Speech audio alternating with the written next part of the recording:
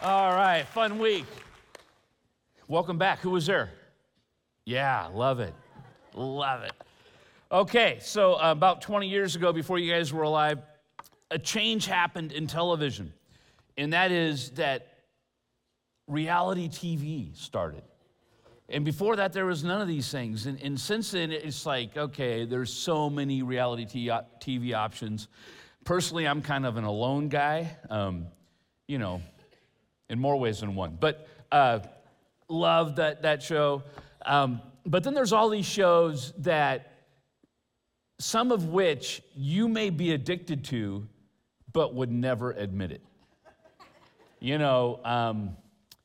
The ones that have the word love or island involved. Some of the ones about families, Real Housewives, the Kardashians, some of these things, I'm told in some of these shows, that people do really dumb, self-centered things that just undermine healthy relationships. And that's part of the addiction, evidently, of watching it. Because, people like watching accidents because there's something morbid in us. And so we kind of watch it and go, oh, I can't believe they did this. I mean, obviously, it's going to hurt the relationships. There's going to be consequences. It's going to be a mess. And then you say, I can't wait for next week. It's kind of this pull. Now, sometimes I can feel kind of like, self-righteous. It's like, I don't watch that stuff because it's not good for me. But then again, as I was studying Genesis this week, I thought, who's more messed up than this family? I mean, this is reality TV on steroids. This is a messed up, dysfunctional, self-centered family that keeps doing stupid things that hurt each other. And that's where we're at. So turn in your Bibles to Genesis 27. And we're looking at this family of Abraham, who God came to and said, Abram, at the time his name was Abram, through your descendants, I'm going to bring hope to the world. I'm going to offer salvation to the world, because don't you agree that obviously something's messed up? I mean, something in our lives are messed up. We have this bent towards selfishness.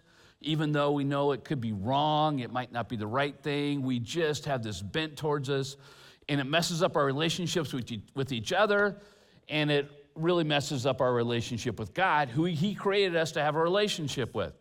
So God says, I have a plan to bring redemption, to bring salvation to any person willing to trust in me. And it's going to come through your line, Abraham.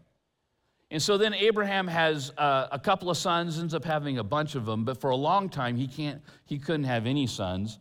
He ends up having a son named, what is his name? Ishmael, and another son named Isaac. Now Isaac was a miracle child because Abraham and his wife Sarah weren't able to have kids, and so now they had one.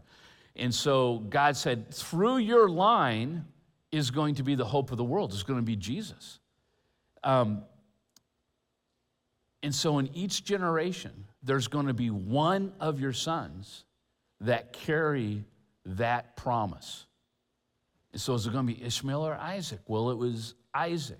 And then Isaac has a couple of sons. In fact, he has twins. And one's named Jacob, and one's named Esau. And Esau was born first. Jacob was born second. So naturally you thought, okay, in that time there was this idea of primogeniture, which means the oldest boy gets the spoils, gets the lion's share of the inheritance, because you need to keep the family name and with its power ongoing. And so typically that boy would get the blessing and the birthright from the father. But God said, no, it's actually going to be different. I'm not under primogeniture. I'm actually under my plan, and I'm going to carry it out. And so, is it going to be Isaac, or is it going to, Jacob, or is it going to be Esau? And so that's the conflict within this family. And so, as we're in Genesis chapter 27, people are scheming because They have their favorite.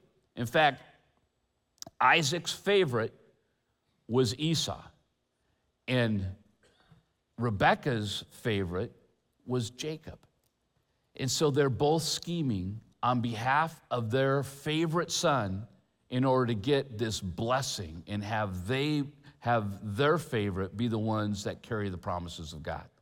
And so that's where we're entering into, is this family feud. As we're in chapter 27, verse 1. When Isaac was old and his eyes were dim so that he could not see, he called Esau, his older son, and said to him, "My son," and he answered, "Here I am." And he said, "Behold, I'm old. I do not know the day of my death. Now then, take your weapons, your quiver, your bow, and go out to the field and hunt game for me. And prepare for me a delicious food, such as I love, and bring it to me that I may eat and my soul may bless you before I die."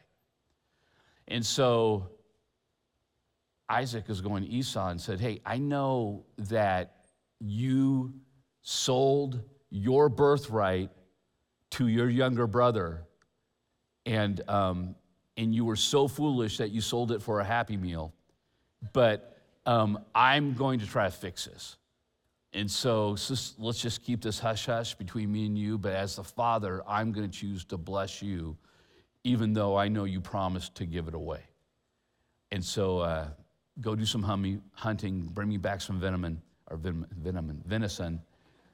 stew, like I love, and I'll bless you." And so that was their plan. Now, Isaac was probably like 137 years old. I mean, really old. But he was going to live. They lived up to 200 years old at this time, and we're, like I shared last week. I mean, at the turn of in 1900, there was just a small percentage of people that lived to the year 90 in their own lives. Today, it's a much bigger percentage, about 5 times bigger, that lived to the age of 90. In fact, in 2021, there was over 90,000 people who were over 100 years old in the United States. So we're living longer. I mean, you guys, you're probably going to live hundreds of years, but yeah, it's like, is that good news? I don't know. So about 180 is where Isaac lived to. He's 137 right now. He is old. He's got cataracts. He can't see. He must not be in great health, but he doesn't know, so he doesn't know when he's going to go. But he does know, I want my favorite son to get the blessing of their father and our family. And so behind the scenes, he's manipulating the situation. And then in verse 5, now Rebekah was listening when Isaac spoke to his son Esau. So they, I don't know if they're in a tent or what, but just Rebekah was there and heard the plans of her husband. And she thought, over my dead body. I mean, Esau's not going to get the blessing. Jacob's going to get the blessing. And I'm going to make sure that it happens. And so she comes up with a scheme. So remember a few chapters ago when Isaac and Rebekah met? And they met as a result of them choosing to trust in God and his promises. And they were two strangers brought together, believing that God had brought them together. And they had this beautiful love story that started out. Well, what in the world has happened? Somewhere, they stopped talking to each other. They started scheming against each other. Husband and wife, mom and dad, on two different paths, going two different directions, going full speed after their own desire and their own will that they know is in conflict with their spouse. So as we look at this today, first of all, you're going to find, okay, who's the good person? Who's the person that I can learn from? There isn't any, okay? In this family, nobody's good. They're all messed up. So we're going to, and we'll unpack that a little bit and tell you why. But this dysfunctional family can teach us some things. It's like how not to be a train wreck. how to go into relationships and have them be healthier. And we're going to do that by basically seeing what they didn't do. And so the first thing is avoid the family recipe for disaster by communicating. Okay, we know this. This is 101. If you ever been married and you went through premarital counseling, the number one thing they probably dealt with is how can you build healthy communication habits? How can you learn to resolve conflicts? And that's like 99.9 of us do not naturally do that. If we find peace with each other through conflict, it's because we're choosing to ignore it instead of addressing it and owning my part of it and owning my selfish bent and my stubbornness and, I'm kind of sharing you my stuff right now, but this is true. It's like I need to own that in order to have a healthy relationship with my wife. And that's true of any relationship, is you need to be able to communicate well. And someplace along the line, they stopped communicating. They stopped communicating, what's your hopes and dreams? What do you think about our family? Where do you want it to be in 5 years? How can we work together to move towards that? And instead of that, they blocked each other on Facebook. They, defriended each other. It's like, I'm not giving you the password to my phone. I'm not giving you the password into my laptop. I am actually, we have a joint bank account, but actually I'm going to start one just with my name on it, not yours. And so I can go after the things I want to go after. And you don't need to know about it. And they started in this journey away from each other. And I want you to know that if you're engaged, if you're married, no matter how long you've been married, every one of us can go down that path. Every one of us. You know why? Because it's our natural bent. Our natural bent, my natural bent is to see things through my perspective, knowing how I'm thinking and my intentions. And so I really give myself a lot of grace. But my wife, I see what she does and what she says, and obviously if she was thinking, better, she would not have said those things. And so I always come out ahead in my mind in our conflict. I'm justified. And I've told you this before, but a decade ago, Kathy and I were both feeling a strong call from God, and I was leading in this church, and I was wholeheartedly doing that. And she was moved by God to start a nonprofit for disadvantaged women, and she was a heat-seeking missile going after that. And we went after those things wholeheartedly. And one day I woke up and I thought to myself, I'm living life without a wife. And I'm okay with that. And I can be just fine. But I probably shouldn't be okay with that. And we sat down and talked, and we said, I'm really good without you, and I don't think that's right. And so we came to a decision that we are done with this marriage. But we're going to go after a new marriage with the same spouse. And God helped us rebuild. And it involved talking to each other and listening to each other and not just wanting my opinion to be heard and understood and her to, really feel about that thing like I feel about it. But it involved me saying, I want to understand where you're at and what's below the surface and what you're thinking. And I'm going to ask questions that aren't just to get you to what I'm thinking. I'm going to ask questions to help me understand where you're really at. And we needed to rebuild communication. And that's something that we constantly have to go after. Because if you're anything like me, you got this selfish bent, and if you're not going to be intentional, you're going to drift away towards what you want to be passionate about and what you think is right, and just assume that they should be thinking like you. And so we have to spend time communicating. In any healthy relationship, we need to be able to put energy towards communicating and listening, talking about our dreams, talking about our goals, our focus. How do we need to improve? Where do we want to be? How are we going to get there? All right, second thing. Avoid the family recipe for disaster by communicating with God. Communicate with others, communicate with God. Nobody in this story communicates with God. I mean, it would have been so different if just one of them talked to God and just say, God, what do you think about this? Here's where we're at. Here's the conflict that's happening. Help me see things the way you see things. That would have changed everything. But they were so convinced about their pathway was right that they didn't stop and talk to God. And they were all messed up. There is no hero.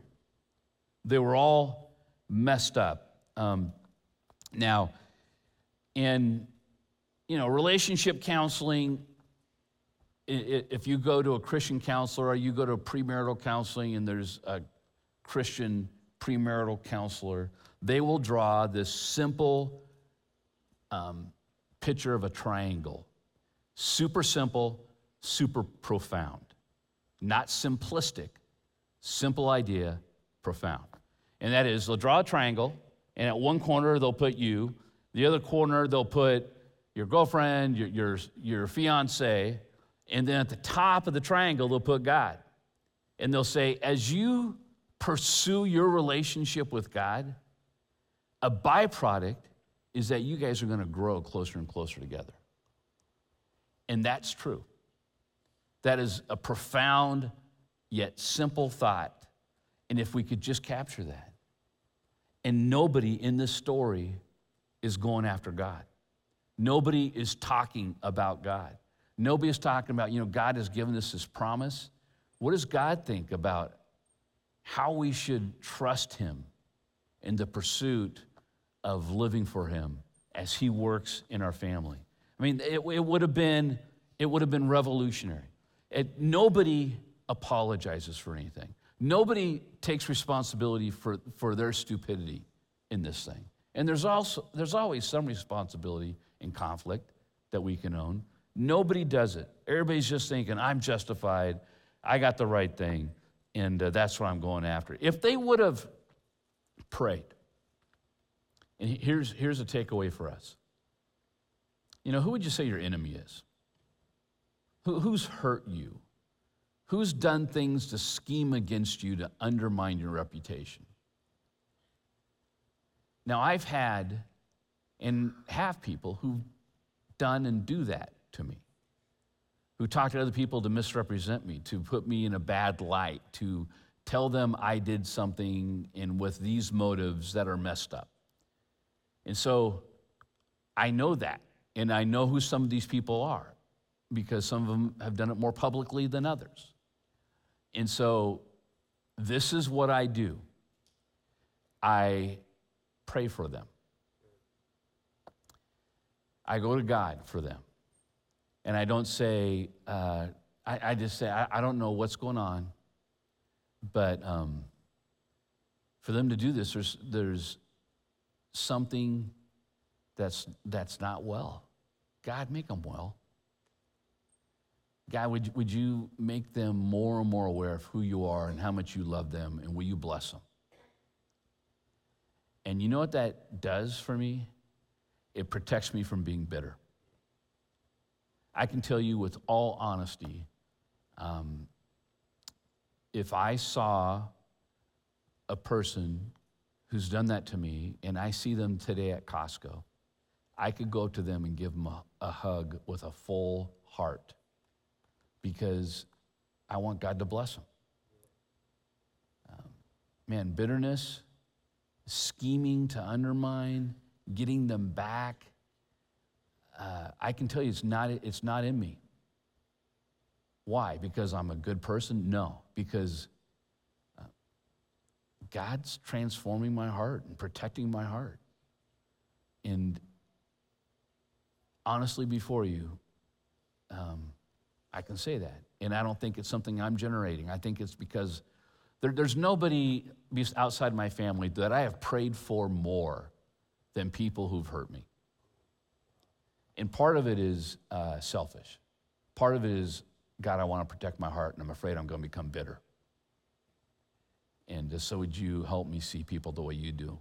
Would you help me have the love that you have for them, that I could actually have that same kind of love for them? And nobody here did that.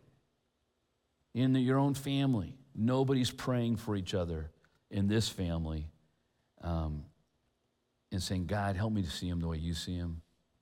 Help me to recognize how I'm messing up and how it's adding to the dysfunction. Help me to own it and confess it and ask for forgiveness.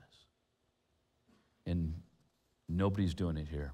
So Rebekah goes to Jacob, says, son, here's the plan. You're going to get the blessing of your father.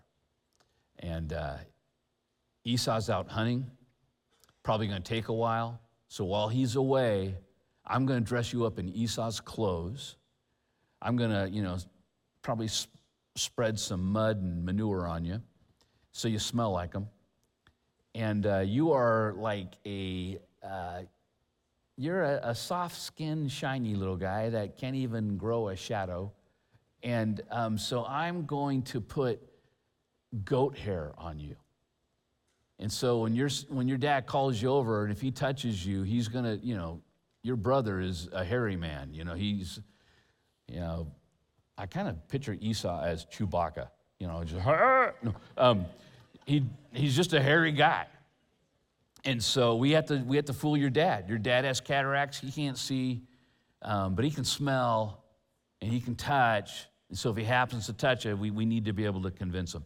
So, by the way, a lot of times, if you're in children's church, or if you grew up in the church and you heard about this story, you probably thought that, Jacob and Esau, they were probably 15 or, something, because mom's bossing around Jacob. You know how old they are? 77. I mean, how pathetic is this? Mom going, okay, Jacob, this is what you need to do. Jacob is a grown man. I mean, stand up to your mom, Jacob. And he could have stopped it. But he's just like, no, I want to honor mommy. And so he just goes along with it. I just want to smack him upside the head. So, anyway, sorry. Getting a little angry there. But it's just like, that's ridiculous. I mean, how ridiculous. By the way, this was not unusual in the sense of families, generations lived together, okay? And so it wasn't unusual to where your kids got old enough to have their own family. You built on to the family homestead, and generations stayed together, and they worked the family assets in order to protect the family assets and the influence of the family. And so it's not weird that they're together still. What's weird is that Jacob apparently has no mind of his own and just lets his mom boss him around. Which, men, if you get married, note to self, don't let mom boss you around. It's like when you say I do to your spouse, you're saying I don't to mom and dad. All right? And you love them, you honor them, but it's like you got a family and you focus on this relationship, and don't let mom or dad boss you around. Because we will do it because we want to be needed. And it's out of love, but it could be wrong. And so protect those relationships. All right. Let's see. Genesis 27:18. So he went into his father and said, "My father." And he said, "Here I am. Who are you, my son?" So right out of the gate, Isaac's going, "Hey, what's up here? Which one of you are you?" And Jacob said to his father, "I am Esau." Or he said, "I am Esau, your firstborn. And I have done as you told me. Now sit up and eat my game, so your soul may bless me." But Isaac said to his son, "How is it that you found it so quickly, my son? which is encouragement to all you hunters out there. It doesn't happen easily. And he answered, because the Lord your God granted me success. Then Isaac said to Jacob, please come near, that I may feel you, my son, to know whether you are really my son Esau or not. So it's like, you're not sounding like Esau, but you're saying things that Esau would say. And so let me come here. Let me touch to see if you're, the Chewbacca that I know and love. And so Jacob goes over there. So Jacob went near to Isaac his father, who felt him and said, the voice is Jacob's voice, but the hands are the hands of Esau. And then you jump down to verse 26. Then, he's just doing everything he can to put the evidence together to say, is this really Esau? And so he eats the stew, and it's like, yeah, this is just the way Esau makes it. And then in verse 26, and his father Isaac said to him, come near and kiss me, my son. And so, I'm going to tell you a parental trick here that every parent in the United States uses. But it's like, if you're out late at night, what do your parents say? Hey, that's okay. You can stay out late, but when you get home, come and kiss me goodnight. What are you doing? I want to smell your breath. I want to smell you. I want to find out what you've been up to. And so just a little piece of evidence there. And that's exactly what Isaac said to Jacob. And so Jacob comes to him, and he's got his brother's clothes on. He's got his brother's smell going. And Isaac said, wow, I guess you are. I guess you are Esau. So Rebekah and Jacob fool Isaac. And Isaac blesses Jacob. And Rebekah's going, yes. And Jacob's going, yes. There's nothing that Jacob wants more than his dad to proclaim goodness on him. So much so that he dresses up to be somebody he's not. And that can be us. Wanting to be loved and liked and accepted so bad that we're willing to be somebody we're not. And God said, hey, I made you. I don't make mistakes. Trust in who I made you to be. And rest in that, and what I think of you, rather than trying to be somebody that you think somebody else wants you to be. Now, you might be thinking,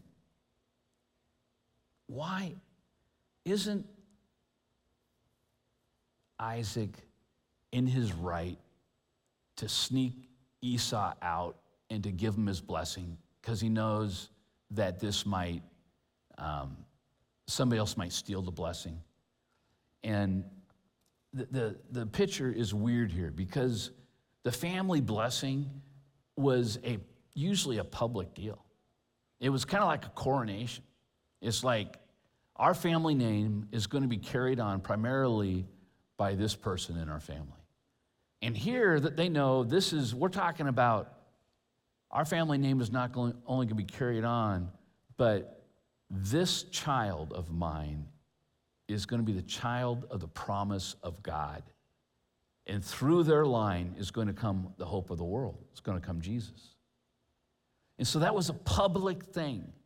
That was a coronation. We just saw a coronation recently, and it was a big deal. Well, this was a big deal for families. It's not something to hide, but he's hiding it. Why is he hiding it? Well, I'll tell you exactly why Isaac is hiding this and sneaking around trying to do it. Because 2 chapters ago, in Genesis chapter 25, verse 23, when Isaac and Rebekah were praying for children, and then they're pregnant, and they're praying that this child would be healthy, and then they find out they have twins. And this is what God lets both of them know. And the Lord said to her, two nations are in your womb, and 2 peoples from within you shall be divided. The one shall be stronger than the other. The older shall serve the younger. And so right there, God's saying, the promise is going to go through the younger. The promise is going to go through the younger. Before they were ever born, mom and dad knew who the child of the promise was. Then the first one was born, Esau. The second one was born, Jacob, the child of the promise. Isaac has known it all along, and he's been fighting with God. He knows what God wanted, and he's just saying, that's not what I want. I don't trust your plan. I like my plan. I want to go with my favorite. And so I'm going to try to sneak it and make it happen. So now all of a sudden it's like, oh, Isaac, he is messed up. And he doesn't talk to his wife about it. He's just trying to make it happen. Rebekah hears it. Rebekah knows the plan too. Rebekah knows who is the child of the promise, and it happens to be her favorite. And she's going, no way, I'm going to let you get away with this. And so that's why she undermines it. You might think, oh, so Rebekah was the right one, because Rebekah was actually trying to make happen what God said should happen. And that's not right either. Rebekah is messed up, and let me tell you why. Avoid the family recipe for disaster, because God cares about where we go and how we get there. God is not saying, hey, you can justify the means because the end is good. Your goal is good, therefore get there however you can. No, I mean, God's telling us, trust me with your life. Trust me with your life. And so that means, man, seek me. I'm going to give you guidance through life. Do you trust me enough to follow? Yeah, but God, I really want to be wealthy. And it's not a selfish greed thing. I want to be able to give more to advance your kingdom. I want to be generous. And so if you help me get rich, then I can be generous. And so, by the way, with that goal, that end in mind, which is really, I mean, don't you think it's impressive, God? I'm probably not going to be totally truthful on my taxes every year, because you know how the government's going to waste my money. And so I want to get more of it to you, God. And that means in business, when I want to close some accounts and get some sales, it's industry standard just to kind of lie to people about when I can deliver the product to them. But it'll close accounts, it'll make me more wealthy, and then one day when I feel like I have enough, I can give more. And God's going, you're just kidding yourself. You're just kidding yourself. Don't try to justify how you live for a goal in your mind that you think is honorable. And that's what Rebekah's doing. She's going, God's goal is this. Child of the promise is Jacob. So I'm going to manipulate and lie to my own husband in order to pull this off. Who knows better? He is messed up, and he is, but so is she for thinking that way. And yet we can think that way. We can think, you know what? We can blame God for our stupid mistakes. And we do it like this. I mean, we're pretty complex how we do it. We say, my first marriage ended in a divorce. And one of the major contributing factors was I had an affair. But it's just so interesting how God doesn't make mistakes, because now we're both remarried and really happy. Isn't God good? You see what I just did there? I just made God responsible for my affair. And the truth is, God didn't want you to have an affair. That wasn't God's will for your life. Where would your relationship end? I don't know. What would have happened? I don't know. But we need to own our mistakes. There's consequences for our mistakes. There's consequences in me if I had an affair, what that does to me, and how that impacts how I see myself and see the world around me. I hurt people as a result of that, and I'm not recognizing that hurt. I need to own doing something wrong, and I need to take responsibility for it, and not say, well, everything turned out wonderful. God doesn't make mistakes. Like I'm blaming God for, this is part of God's will. No, that's not God's will. It wasn't God's will. What would have happened? Don't know, but it wasn't part of God's will. Wasn't Rebekah doing the right thing because she was going after the end that God wanted? No.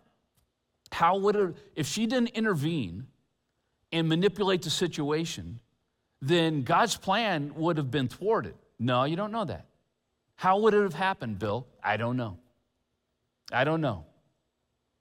But we need to own our mistakes, own our going our own separate ways against God's will, and recognize that there's consequences to that. In my own life, in the life of people I love, I need to own it and I need to repent of it.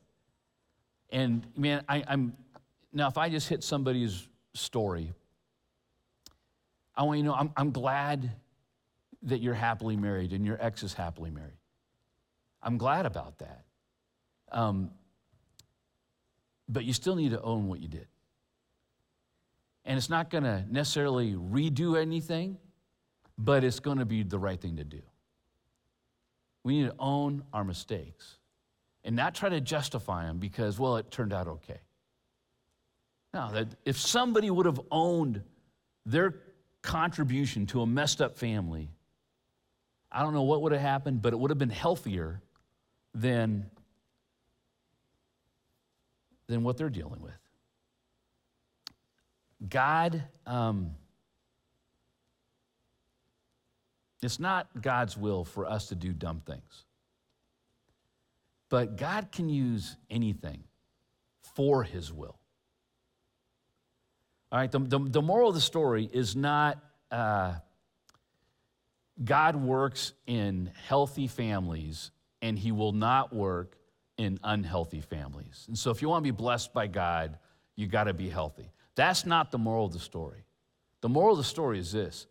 The grace of God is so crazy and wonderful that he even offers it to totally messed up people who aren't even looking for it and don't deserve it. This is not about, hey, look how great people are and how they do and how they're able to make God's will come about. No, this is not about that. This is about, look how great God is, who even when we're idiots, keeps pursuing us with his grace. I mean, that's the story of Genesis. It's the story of the Bible. God is good, and he loves you, and he wants you to know that he's so good that you can trust him, even when things might not make sense to you. Even when you're tempted to do something that you think actually could bring about a greater good, when you know that the act itself isn't God's best. God's saying, trust me. God is good. Man, look, here's some consequences for this family who are all trying to do their own thing and manipulate the situation.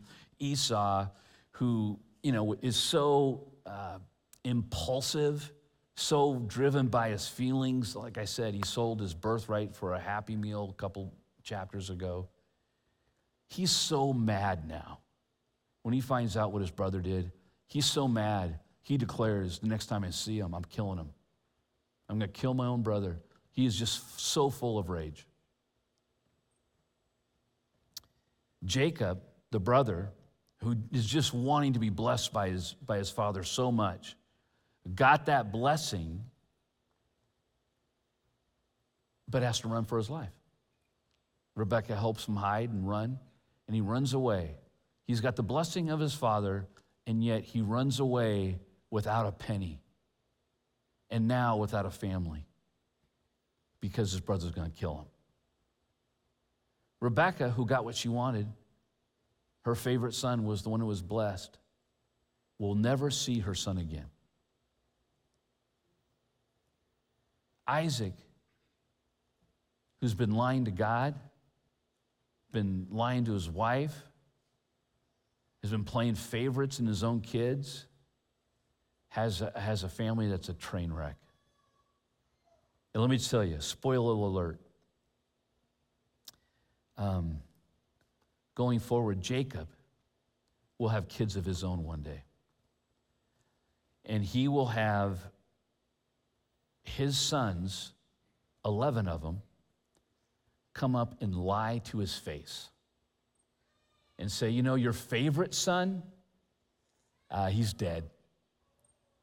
And the truth is they're lying. He's not dead because they just sold him to be a slave. That's the family of the manipulator Jacob. There's consequences to our actions. And God's saying, trust me, trust me. Man, I want you to love me and I want you to love each other. Talk to me, talk to each other. Own your stuff. And live your life. Trust me enough that you're going to live your life for me. God brings his scandalous, intervening grace in the lives of people like me who don't deserve it. My hope is not, hey, I want to obey God so much that I make him happy and he rewards me because I'm so good. That's not my hope. My hope is I know that I've already blown that. My hope is I know that I live selfishly. I ignore God a lot in my life. And my hope is God loves and pursues me and offers grace to me anyway. When I'm willing to turn to him and say, my hope is in your grace, not my works. And I repent. I say, I know I don't deserve it, God.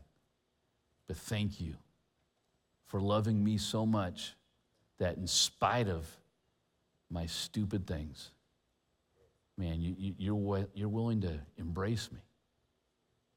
See, Jacob, he dressed like Esau, somebody he wasn't, in order to try to get a blessing that he didn't deserve. You and I can get a blessing from God that we don't deserve because Jesus dressed up like you.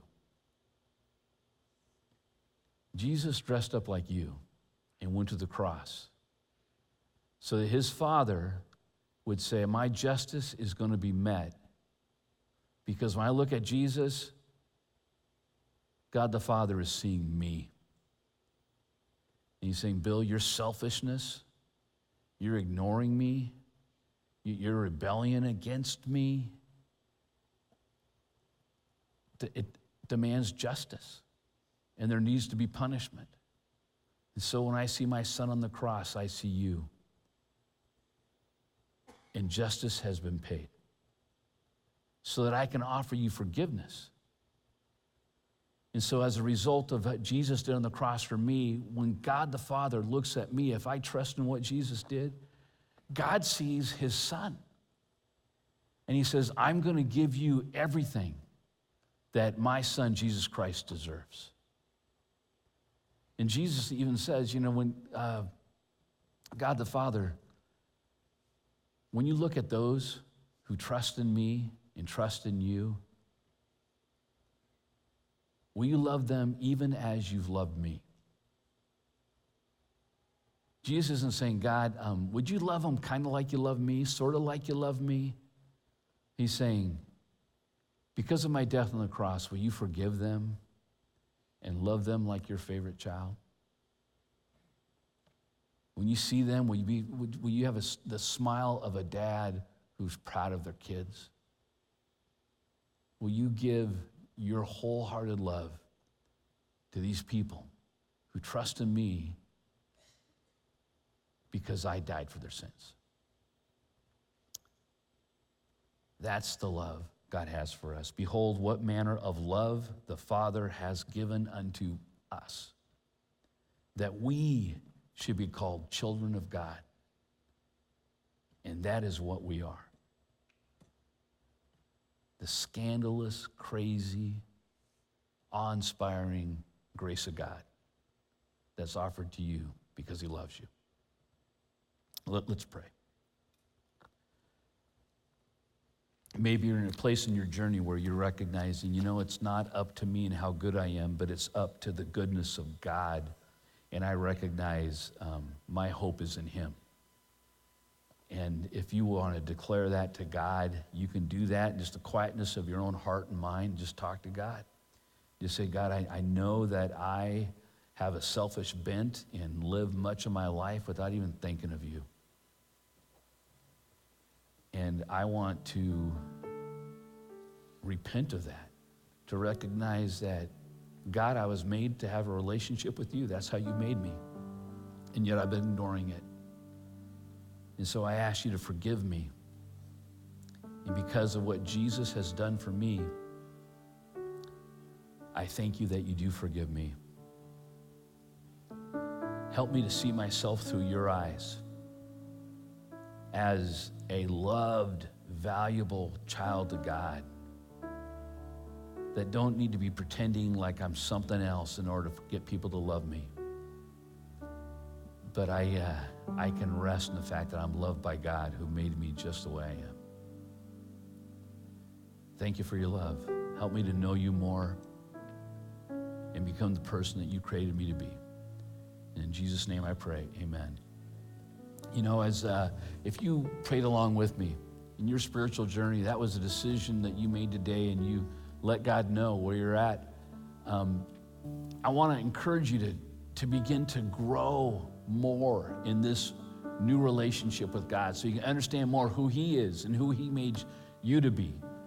And so if you prayed along with me this morning, as soon as we're done, this will just take a minute. Just go out to those center desks out there in the middle, right out through this main entrance and exit, and just go up to them and let them know, hey, I prayed along with Bill today, and they'll get you some information with just some ideas about how you can begin growing in this relationship with God. If you're online, go to rollinghills.org/next steps and fill out the information and let them know that you prayed along with me today, and we'll get that information to you as well. If you're new here to Rolling Hills, thanks for being here. If you're checking us out, you want to know more about us, go out to that station as well. We actually have a gift for you, and we'd love to meet you. So thank you for being here today. I know there's lots of things that we can do with our time, but thank you for being on a journey where you want to know your God more, and we're glad to be on that journey with you. Let's continue to sing.